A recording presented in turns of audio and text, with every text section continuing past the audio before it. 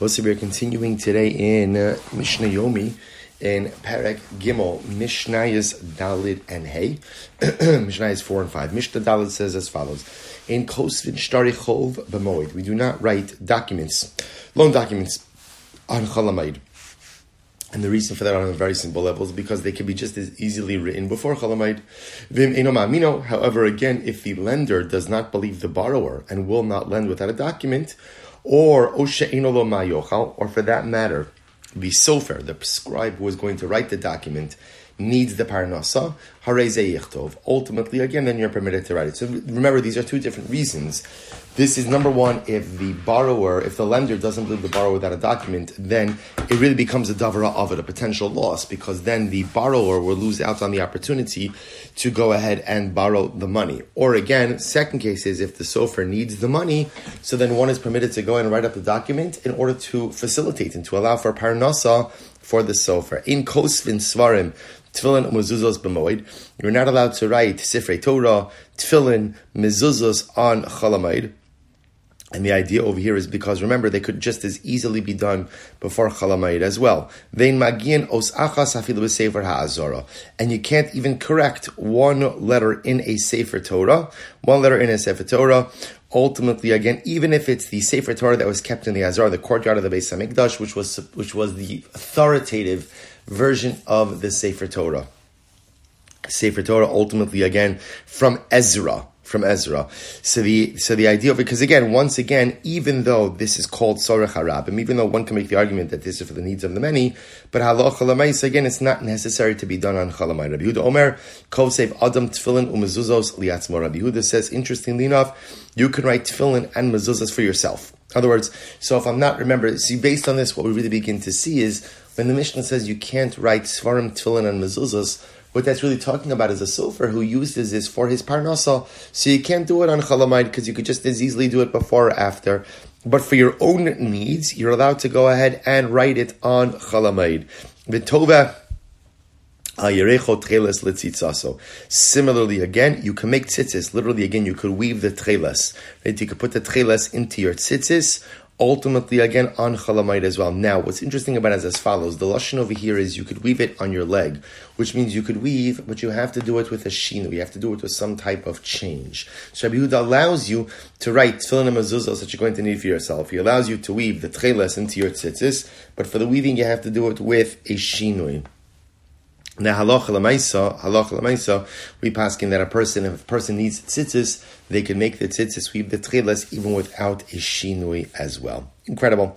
So the next Mishnah goes on. The Mishnah says, "Akoveres meisol shlosh yamim." So now we're going to transition a little bit into the halachos concerning avelos. Sa'kover es meisol shlosh yamim kol yom l'ragal. If a person buries his dead 3 days before the arrival of Yom Tiv, but lehemenek zera shiva. So essentially what the Mishnah is saying is like this. If a person has observed 3 days of Shiva prior to Yom Tiv, then when Yom Tiv comes along, Yom Tiv will conclude the Shiva. If a person shmona, let's say a person lost a loved one, one of the people who they're obligated to mourn for 8 days before Yom Tiv, but lehemenek zeras shloshim. Remember, in that case, Shiva's over. Day number 8 is Shloshim, the first 30 days of mourning. The arrival of Yom Tiv will cancel out the remainder of the Shloshim. Now, what's interesting about this is as follows. So from the Mishnah's perspective, we accept this concept, halacha l'mais, we just apply it a little bit differently. From the Mishnah's perspective, in order for Yom Tiv to cancel out Shiva, you have to have observed at least 3 days of Shiva. Then the arrival of Yom Tiv will cancel it out. Less than 3 days, according to the Mishnah, would not cancel it. Similarly, if you observed 8 days of mourning, 7 days of Shiva, first day of Shloshim, ultimately, in that situation, then halacha l'maisa, Yom Tiv would cancel out the Shloshim. Mishnah says, why is that? Mipnei she'amru, Shabbos ola ve'ena mafsakas. Shabbos counts as part of Shiva and doesn't interrupt Shiva. Regalim mafsikin ve'enon olin. But Yom Tiv, on the other hand, stops Shiva and does not count towards the number of days, right? So just to explain this, so according to the Mishnah, again, we can appreciate this because this is true contemporarily as well. Shabbos, although we do not observe any external displays of mourning, Shabbos counts as one of the days of Shiva. even though, again, externally it looks like a regular day, it is part of the count of Shiva. It's part of the count. It's part of the count. But halacha l'maisa, Yom Tiv cuts off whatever stage of mourning you're in. Now, according to the Mishnah, Yom Tiv will cut off ultimately again, if you observed 3 days before Yom Tiv.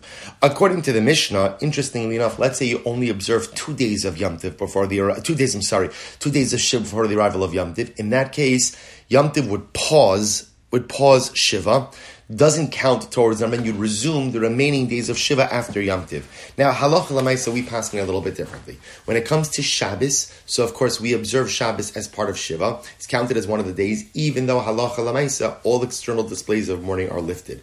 When it comes to Yom Tiv, what we pass in halacha l'maisa is, as long as you observed even just a minute of Shiva prior to Yom Tiv will come and cut off. It just ends Shiva. So we don't accept we don't need 3 days, even 3 minutes of Shiva, as long as Shiva began before Yom Tiv could cut it off. You could contrast this with a case where a person, let's say, passes away over Yom Tiv, then you have a Levaya over Chol Hamoed. In that case, interestingly enough, Shiva doesn't begin until after Yom Tiv. There could be no Shiva occurring over the course of Yom Tiv. Amazingly enough, Rabbi Soloveitchik explains that why the distinction between Shabbos and Yom Tiv. So he says something beautiful, because Yom Tiv has a mitzvah of v'samachta b'chagecha. There is a biblical obligation to rejoice.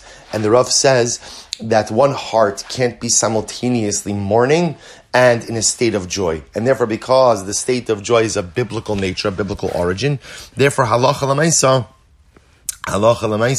the biblical obligation to rejoice overrides my personal obligation for mourning. All right, we'll stop over here for today.